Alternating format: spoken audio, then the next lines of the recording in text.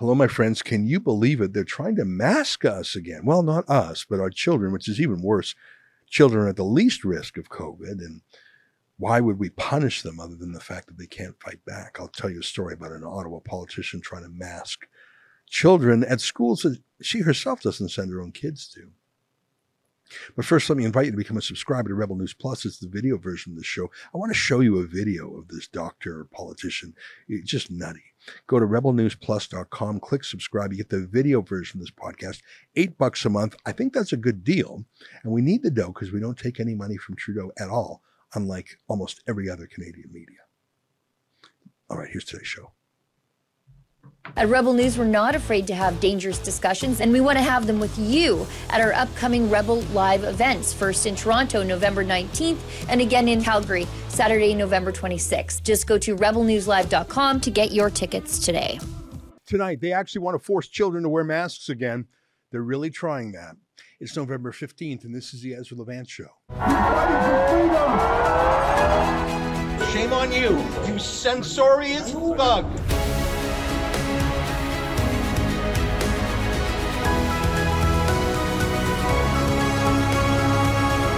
Trudeau's hand-picked RCMP Commissioner Brenda Lucki testified before the Trucker Commission today. Take a look. But I want you to concentrate on that scenario then. Mm-hmm.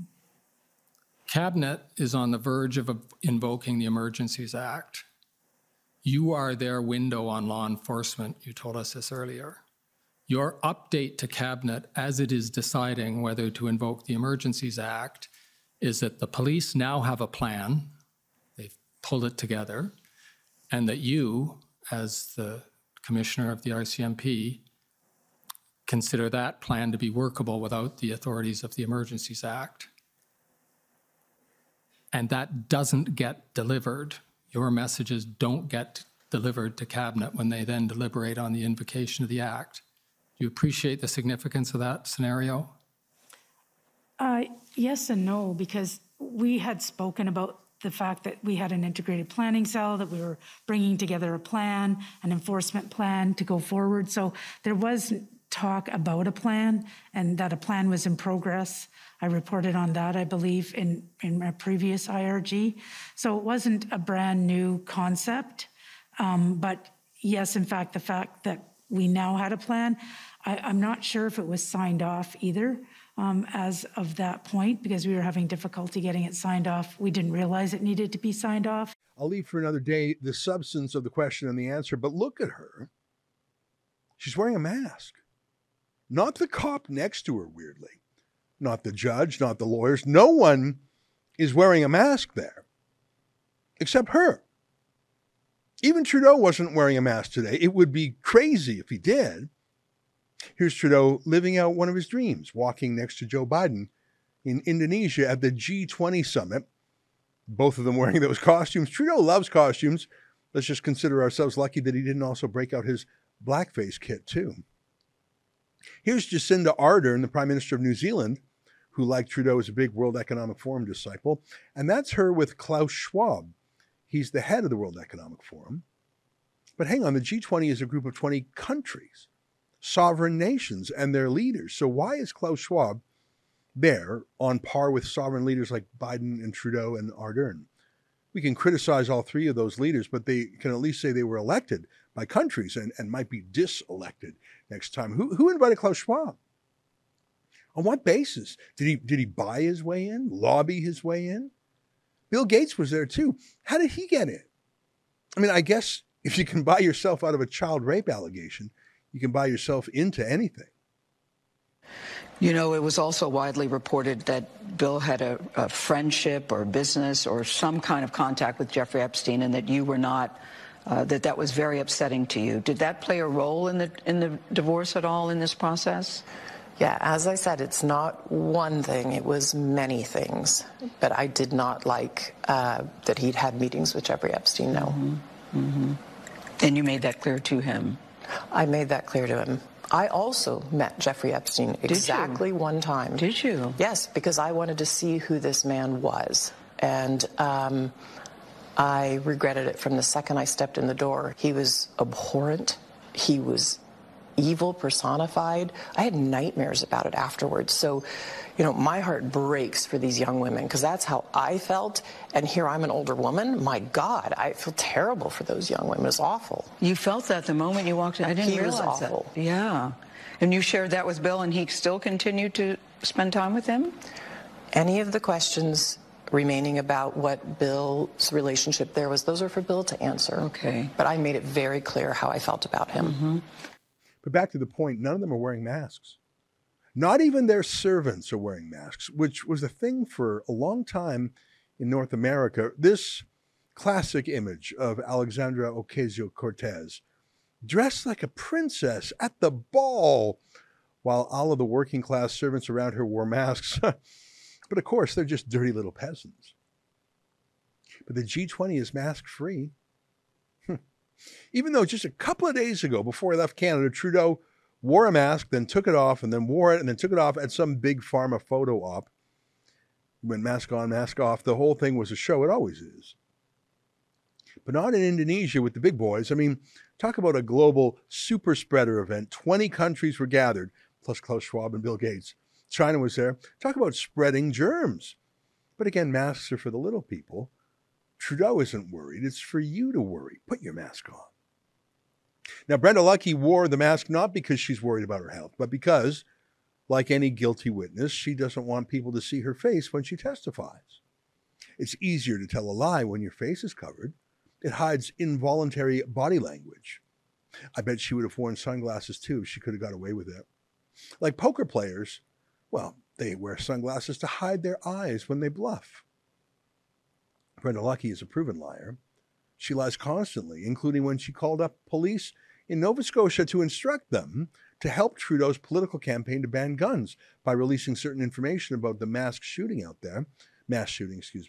She lied about her phone calls and encouraged others to lie about it. So, of course, she hasn't been fired. She's essential to Trudeau's success. Her lying won't get her fired. It's what will save her job. Jody Wilson-Raybould should have known that. Masks traditionally are a tool to hide your identity. That's why burglars wear them. That's why they're part of Halloween costumes. Masks dehumanize us because our face tells so much about us to each other. The damage we did to children, including newborns, by wearing masks and denying them the right to see faces of their own parents is indescribable and unforgivable. Masks were necessary because they were a flag of lockdownism. They had a psychological purpose, make you think about the disease all the time, something that wouldn't happen normally. It is true that over 40,000 people have died in Canada from COVID in the past 3 years. That is not good. It's a bit higher than the flu's death toll over the same period of time.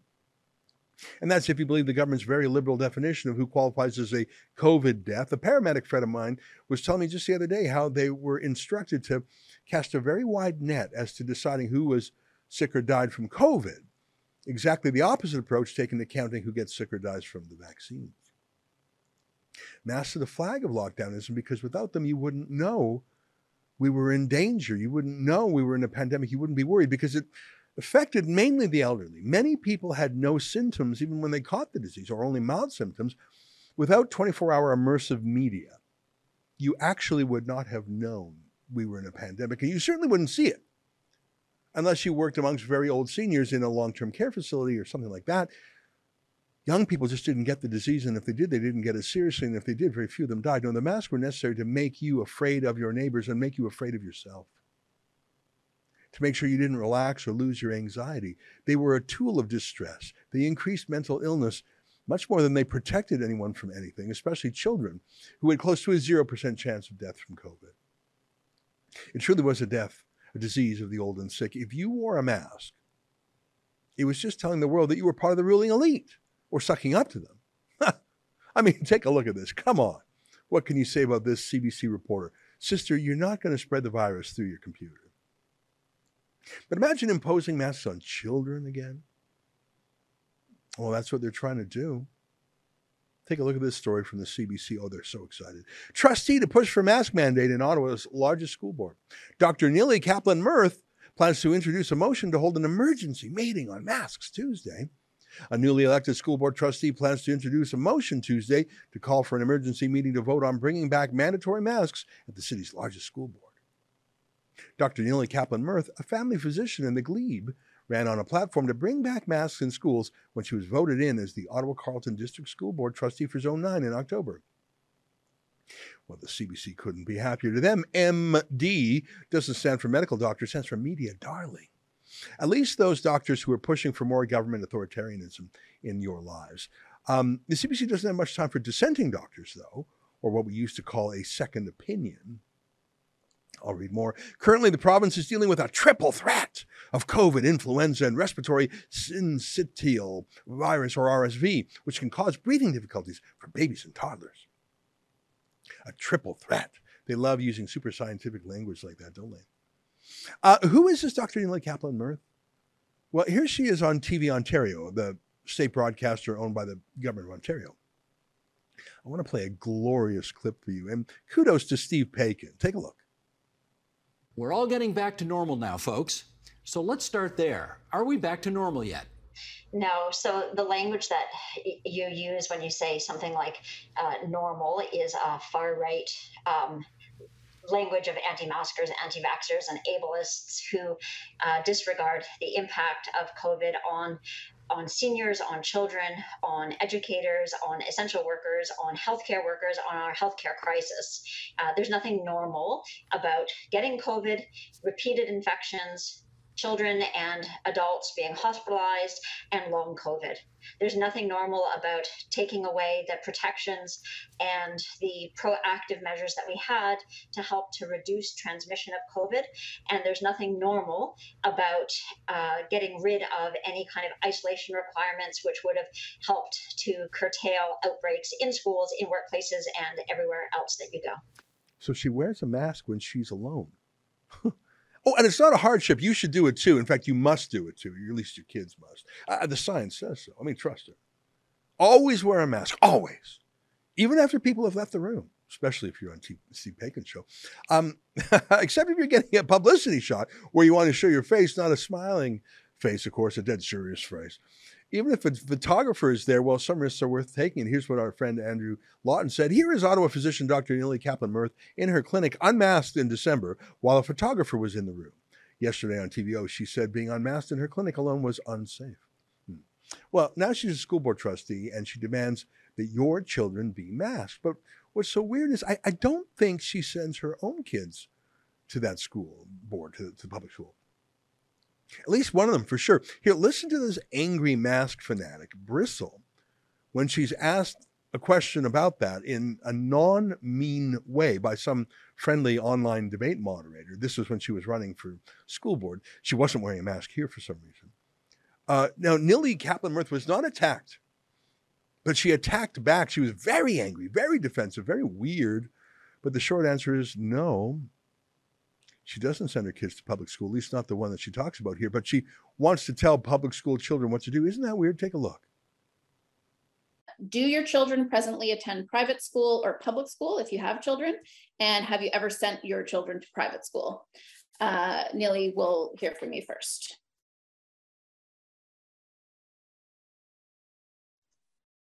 So actually, I think that it's inappropriate to be asking us what school our children go to. And because I am somebody who is receiving death threats, I'm not going to talk about where my children currently go. I can tell you that one of the things that happened to my eldest when he was in high school was that he couldn't navigate his way around Glebe Collegiate. He couldn't get the supports that he needed as a child with learning disabilities and a child who was gifted and a child who had extreme anxiety. And in order for him to complete high school, we had to put him at another school in order to get him the supports he needed. He needed one-on-one teaching. And I can tell you that as a parent, when I started off parenting, I had no money. I was a student who had to basically take hand-me-down snowsuits and boots because I was living from paycheck to paycheck. And I am not comfortable with the fact that when our children struggle, it basically ends up being that those children who have access to funds end up getting the supports that they need. My son would not have gotten through high school. His teachers told him that you might be gifted, but you're not picking up a pencil. You're not going to be able to do the work, and your kid's going to fail, is what we were told. And I mean, we had to, even at that time, we had to borrow from family members and just kind of, suck it up and send him where he could get one-on-one education. And that should never have happened. Holy moly, anger issues. But really, isn't that the true face of maskers? Who wants to go back to that? And would they want to go back to this, a mask enforcement mob chasing out an unmasked shopper?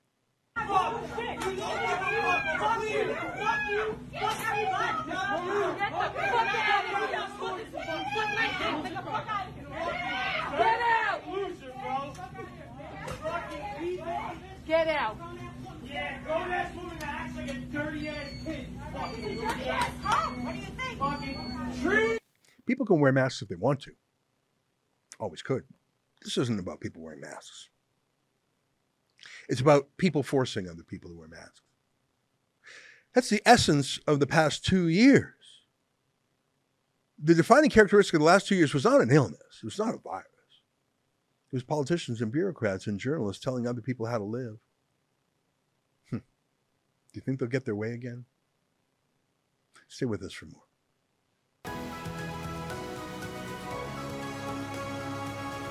Well, they say the sun never sets on Rebel News. Well, actually, no one says that, but I think it's sometimes because we have reporters around the world. You know, our Viewers' Choice Award winner, Avi Amini, in Melbourne, Australia. He's doing great. We also have reporters in the United Kingdom from coast to coast in Canada, and of course in the US of A. And I'm delighted to introduce you in person to Jeremy Lafreda, one of our Americans working with us, who's based in New York City, and today for the first time visits us in our world headquarters in Canada. Nice to meet you in person, Jeremy. Thank you. It's great to have you here. And I know that one of the reasons we didn't meet earlier is that it would have been illegal for you to come to Canada to meet us because Justin Trudeau had a discriminatory policy based on private medical status. And in fact, to this day, it's illegal for me to visit you in your country because Joe Biden still bans foreigners who are not jabbed. And I should say, one of the very few countries to do so. Yeah, it's interesting that it's illegal for us to, simply meet each other a few months ago, but it was completely legal for other things to happen, such as, breaking the Nuremberg Code. Yeah. And I see they're bringing back mask mandates, or at least they're trying to do that across Canada. I think there's a lot of people who loved every minute of the pandemic. They didn't love the disease itself, but the disease was not the central part of the pandemic.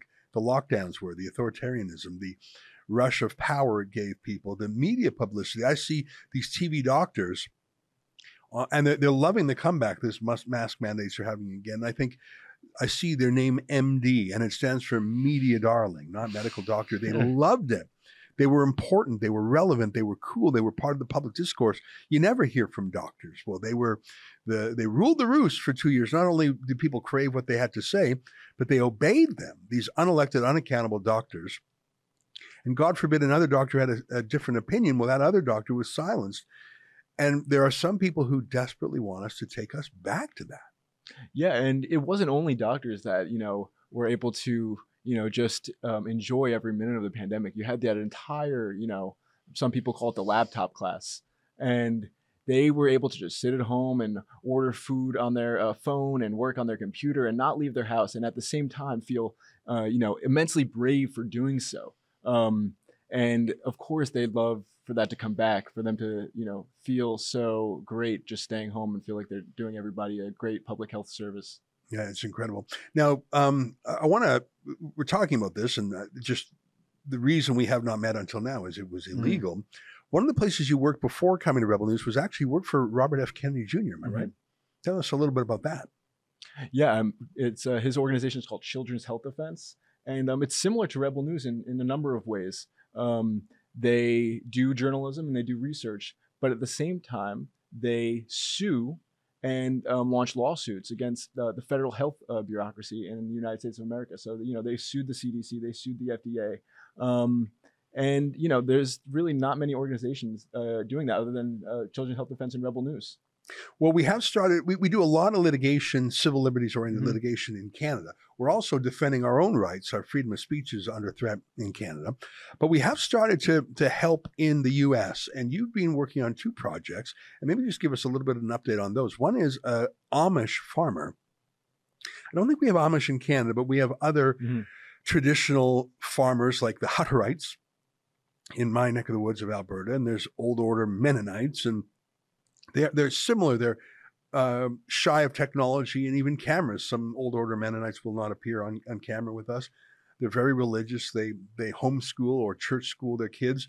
And they were really picked on during the pandemic, by the way, the Old Order Mennonites, because they chose to maintain their gatherings. They're religious, and they didn't buy the hype from the pandemic salesman. So they were picked on. You have helped a farmer in, I think it's Pennsylvania, right? Who's Amish. Now, it wasn't a vaccine issue or a pandemic issue. He just wanted to have sort of traditional old style farming methods without FDA oversight or injections or whatever. He wanted to serve raw milk, for example. And that's not to everyone's taste, but the government came down on him like a ton of bricks. Tell us a little bit about Amos Miller, if I got his name right. Of course, yeah, Amos Miller. Amos Miller runs Amos Miller's Organic Farm in Birmingham, Pennsylvania. It's a very tight-knit, remote Amish community in central Pennsylvania, and he's been processing his own beef organically on his pastures, and because he's not adhering to the federal regulatory requirements, armed marshal service, the federal marshals, raided his farm. And they told him he must start going through the USDA suppliers and the government middlemen instead of doing everything himself. And they actually they counted all of his beef that was there to make sure that he didn't sell anymore. Just recently, there was something that happened in the case. Robert Barnes, who's one of the most famous constitutional lawyers in America, because of Rebel News reporting on this story, took up Amos Miller's case, and they're bringing this to the court. And Robert Barnes says this might even go to the Supreme Court of the United States for food sovereignty, for bodily sovereignty. It's our right to consume how we wish to consume. It's incredible to me. We live in an age where euthanasia isn't just lawful, it's being promoted, especially here in Canada. Drugs are decriminalized or legalized everywhere, again in Canada especially. You can do anything to yourself. You can engage in mutilation in the name of being non-binary. But God forbid you want to drink some unpasteurized milk or have beef killed by an Amish farmer who doesn't follow FDA rules. And one thing I learned about Amos Miller is that he doesn't have a retail shop that's just open to the general public. There are people who sort of join his farm club. Like they say, I like this, I trust this, I want to be part of the team. And I think that was a legal structure designed to get around that you're selling to the public. But there's something to it. If someone says, okay, I understand what we're doing here. I'm literally signing up to be part of this organic Amish farm. Even if raw milk was bad for you, even if the way he slaughtered his meat was bad for you, which I don't think it is. I mean, I myself prefer pasteurized milk. I just out of tradition or habit or whatever. But even if this wasn't healthy for you, for God's sakes, there's nothing you can't inject in your arms or cut off your body with the approval of the wokerati. But a man can't sell raw milk or armed marshals will come to his farm. It's crazy. I mean, the government has their hand in the selling of cigarettes, in the lottery business, and that isn't too dangerous or too unhealthy for them. But milk is where they draw the line. It is an interesting thing that's going on in Pennsylvania. We got a petition at leavethemalone.com, and more than 40,000 people signed it last I checked. I'm pretty excited about that. There's another project you did that was somewhat controversial. There was a young girl who was hospitalized in a pretty famous children's hospital. And at this children's hospital, though, one of the things they do is they use new or experimental drugs. And the parents who took this girl to the hospital objected to some of these experiments after one of them had a really bad reaction with the girl. And the doctor sort of noted that the parents were skeptical of vaccines. The doctors noted that this girl was homeschooled. Both of these are irrelevant in the girl's treatment, but they're very political, aren't they? And they literally moved to, in the report, you called it sort of a medical kidnapping, in that it was done lawfully. It was basically using the power of the state to take over the custody of the child in a legal sense. And here's a quick clip of that show you did, just to remind people about the case of Evelyn in the Children's Hospital. Take a look. I'm Jeremy Lafredo for Rebel News at the Children's Mercy Hospital in Kansas City, Missouri. Effectively, the hospital has medically kidnapped a 10-year-old girl because her parents made clear that they were not satisfied with the care she was being given, and they wanted a second medical opinion. This is the use and abuse of Evelyn Young. Last month, Jessica Young's 10-year-old daughter, Evelyn, had swollen legs and a swollen stomach. After temporarily treating her daughter's swelling at home, the swelling returned, this time with a rash and sweating. The Children's Mercy Hospital in Kansas City is a controversial research institution that has effectively kidnapped dozens of kids after considering their parents who question the hospital's treatment decisions or ask for a second medical opinion as unfit to parent. Their latest victim is Jessica Young's 10-year-old daughter, Evelyn, who was effectively given to the state of Missouri after Jess made clear she wasn't satisfied with the hospital's protocols. You know, the idea that you would take your child to the hospital to be taken care of, and they would seize your child because you disagreed with their medical approach. I think that's got to be the most terrifying thing in the world. By the way, that's a tactic that Justin Trudeau did on the truckers, saying if they didn't leave, they would seize any children or pets in those trucks. No legal basis for saying it, just designed to terrify people. What's the latest on Evelyn? Do you know what's up with that case? Yeah, of course. And it is a case of where they homeschooled their children. They didn't vaccinate their children. It had nothing to do with the medical situation that Evelyn was currently going through. They just disagreed with the lifestyle. They disagreed with the lifestyle and the politics of the parents. And they weaponized the children, and they weaponized those politics, and they tried to take the kid from the family. And they succeeded. They took Evelyn from the family, and she was in state custody for, over 3 weeks. And, we had SaveEvelyn.com. There was people calling the hospital. There was people making a ruckus. And thankfully now, a month and a half later, Evelyn is back in the custody of her parents. That's good to hear. Well, listen, you're doing interesting journalism in that Rebel style. You're telling the other side of the story. And every once in a while, we actually do something about this story, which it's one of my favorite things. I mean, I love the fact that we're contrarians and we're skeptics and we, give voice to unofficial views, the contrary narrative. But it's not just enough to be a voyeur. I mean, at the end of the day, a reporter is a voyeur. You see things and you say, look at that. But you're impotent. But every once in a while, I think it's time to get involved and try and fix things. And in both those cases you described, we do that. Jeremy, it's nice to meet you in person. Welcome to Canada. I know you're headed back to the States. Lots of stories to cover. And I know we're going to hear from you soon about an exciting foreign adventure that you're on, but we don't want to give anything away just yet until we're ready to announce. So nice to meet you in person. Nice to meet you. Thank you. There you have it. Jeremy Lafredo, our New York City correspondent. Stay with us. More ahead.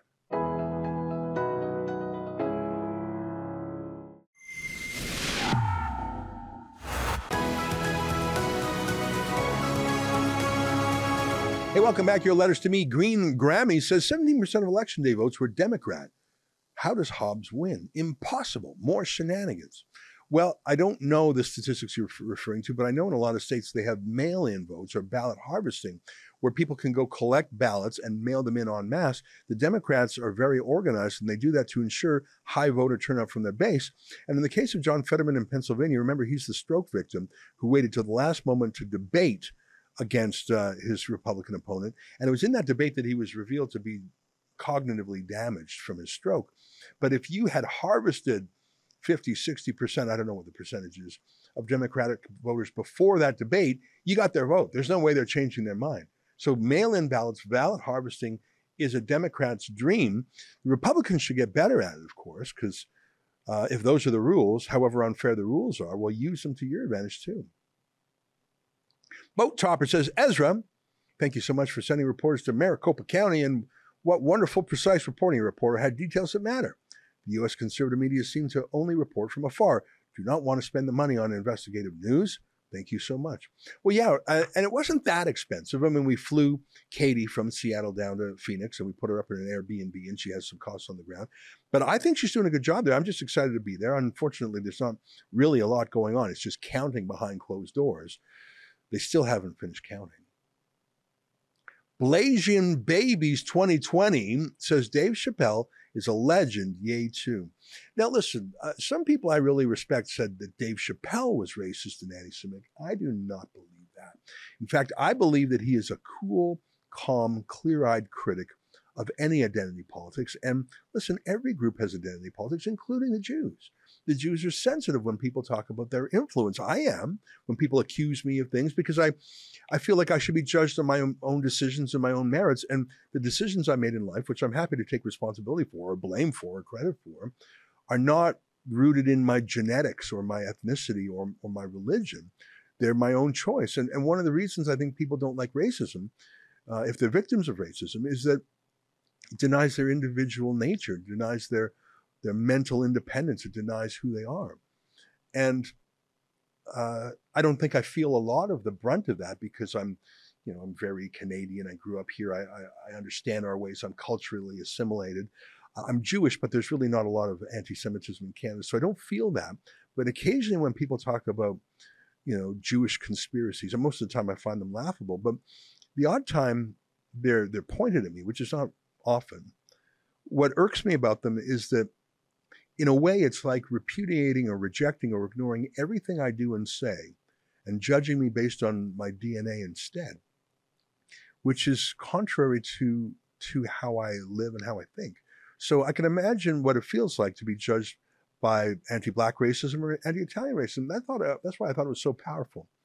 When Dave Chappelle said a group of Blacks is called a gang, a group of Italians is called a mob, and a group of Jews is called a coincidence that you shouldn't talk about. And I thought, geez, you know what? That was a very clever analogy. And I think that by overreacting to gentle comments like that, I think that the Jewish community does not erase anti-Semitism. It actually firms it up. It confirms it in the mind of the conspiracy theorists. I don't think that Kanye West is a bigot. I think he's someone who's searching for ideas and answers and truth.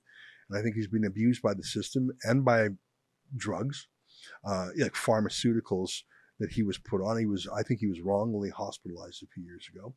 And the fact that a lot of the people who are abusing him happen to be Jews is something he's lashing out at. But I don't believe he's an anti-Semite in his heart. That's my thought. I've never met the man. That's the show for today. Until tomorrow, on behalf of all of us here at Rebel World Headquarters, to you at home, good night. Keep fighting for freedom. Hey everyone, William Diaz here with Rebel News, and today we'll take a look at what went on during the 21st day of the Emergencies Act inquiry. On November 10th, 2022, the Commission was on break on November 11th for Remembrance Day. This inquiry is taking place because Justin Trudeau invoked the Emergencies Act on peaceful protesters who were part of the Freedom Convoy back in February, who are simply protesting federal COVID-19 mandates. You can see and support our independent coverage of the inquiry here at CircaCommission.com. The witnesses who appeared in front of the commission were Marlene DeGrand, Assistant Deputy Minister of the Public Safety Division and Director of Law Enforcement for Alberta Justice and Solicitor General, and Mario Di Tommaso, Deputy Solicitor General of Community Safety at the Ministry of Solicitor General. DeGrand was the first one to testify. Here's what he had to say. The RCMP, as the police force of jurisdiction, made their efforts, and they had some limited success very early on, very early on, first days. That support dissolved from industry quite quickly. They went afield, and that was local support. They went afield and garnered some limited support, which also quite quickly dissolved. And then they were struggling after that to find any support anywhere, both within the province and commercially outside of the province, BC, Saskatchewan. I believe they might even have looked to commercial entities in the south, but I'm not 100% certain of that. I'll let them speak to that. They approached us to indicate the challenges that we're facing, and they indicated that they were going through their channels to seek support from the Canadian government for the use of heavy lift capacity that exists at the Canadian Forces Base in Edmonton.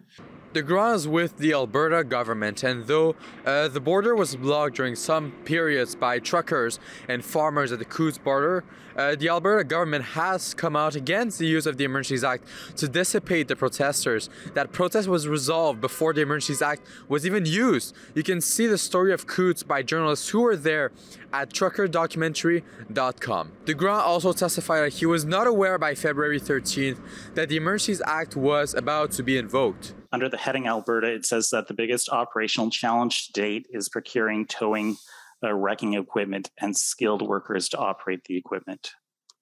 That's correct. By this point, you had most of that equipment at least. The information that that Talal in this message was referencing came from a point in time prior to us having finalized the purchase of the last of the equipment. So we were still looking for trucks when he and I had a conversation, and his reference to our conversation contained in this email to Rob Stewart is based on that sort of time dated information that we were still looking for it. Of course. And by that point on February 13th, you had no idea that the federal government was about to invoke the Emergencies Act. That's correct, sir. Moving on to the second witness of the day who testified that day, we take a look at DiTommaso's testimony. Take a look at some of what he testified to. Federal Emergency Act measures were put in place to help solve what you've indicated was a policing matter, so a law enforcement issue. Did you see any concern about using federal measures to deal with what is substantially a provincial matter, which is policing? No, because the Emergencies Act invocation, from my view, was national in scope. And so not knowing what the federal government concerns were Canada-wide, I wasn't really in a position to have those concerns. And in your view, did you support the use of the Emergencies Act?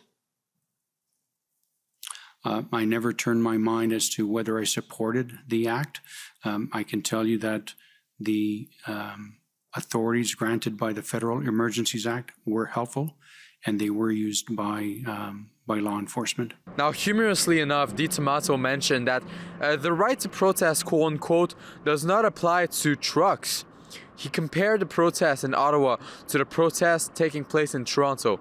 Take a look at his exact words. Toronto did was they set up a hard perimeter around the critical infrastructure that the protesters were most interested in, namely Queen's Park. They requested resources from other police services to help them do that. At the end of the day, they denied access to Queen's Park Circle, hospital access roads, University Avenue down to Hospital Row. So all of that was denied to the convoys that were coming to Toronto. So the trucks, the vehicles were not permitted into that area. They certainly facilitated the ability to exercise one's fundamental rights to lawful protest. Those truckers were available to come to Queen's Park and protest on foot because, as we know, the right to protest belongs to people and not to trucks. DiTommaso also stated that when prior to the Emergencies Act being invoked, he called Deputy Minister of Public Safety Rob Stewart to figure out if the act would be invoked, and no response was given. That's in this transcript. There was silence, the evidence shows. Take a look. You make some notes in relation with to a call with Deputy Minister Stewart at 8:55. I inquire as to whether Federal Emergencies Act will be invoked today. Silence. What was your interest in inquiring about the Federal Emergencies Act? Well, he had signaled to me the day before that the federal government was considering the invocation of the act. And this call here, I wanted to know whether or not that was in fact happening. He did not answer my question. Okay, and did you take that to mean that that was the affirmative and not wanting to answer one way or the other? Yes. Was the province expecting this to happen, or was this just you asking, or were you asking on behalf of others? This was me asking. Okay. Do you know whether the Solicitor General or the Premier were expecting the government to invoke the Emergencies Act? No. Finally, following the day's proceedings, we invited Tom Marazzo, key figure of the Freedom Convoy, to our live stream. Listened to some of the testimony earlier on in the morning, and obviously whenever they were talking about the military and that testimony came up, I perked up a little bit and started to listen a little bit more. But I don't really think that part of the conversation is overly newsworthy. Mm-hmm. But it was interesting to me to see that there was an attempt in Alberta to have the military get involved and provide them with some heavy equipment or towing capacity. But I think the witness today was talking about how frustrated he was that he knew, because in his organization, they had retired military there that were kind of giving advice in terms of what military equipment they could have to go and start towing trucks. But the Canadian Forces struggles desperately to keep a lot of its equipment serviceable. And so it doesn't mean that, just because the military would say, hey, we can't support you in what you're asking for, doesn't mean they don't have the equipment. It just might mean that it's actually not serviceable. Mm-hmm. And so that's always a challenge for the military. So I think, when they kind of paint that narrative that, the military couldn't do the job, it's kind of true, but not through any resistance on the part of the military to get involved. But more importantly, for a province to request the military, they do have to go through the federal government to get that support. Just because they're co-located with the military in that province with CFB Edmonton, they can't just go to Edmonton and say, hey, can you help us out here? Well, there you have it. Here's everything that you need to know about what went on during the 21st day of the Emergencies Act inquiry here in Ottawa. The Liberal cabinet is set to testify next week, so definitely stay tuned for that. For Rebel News, this is William Diaz.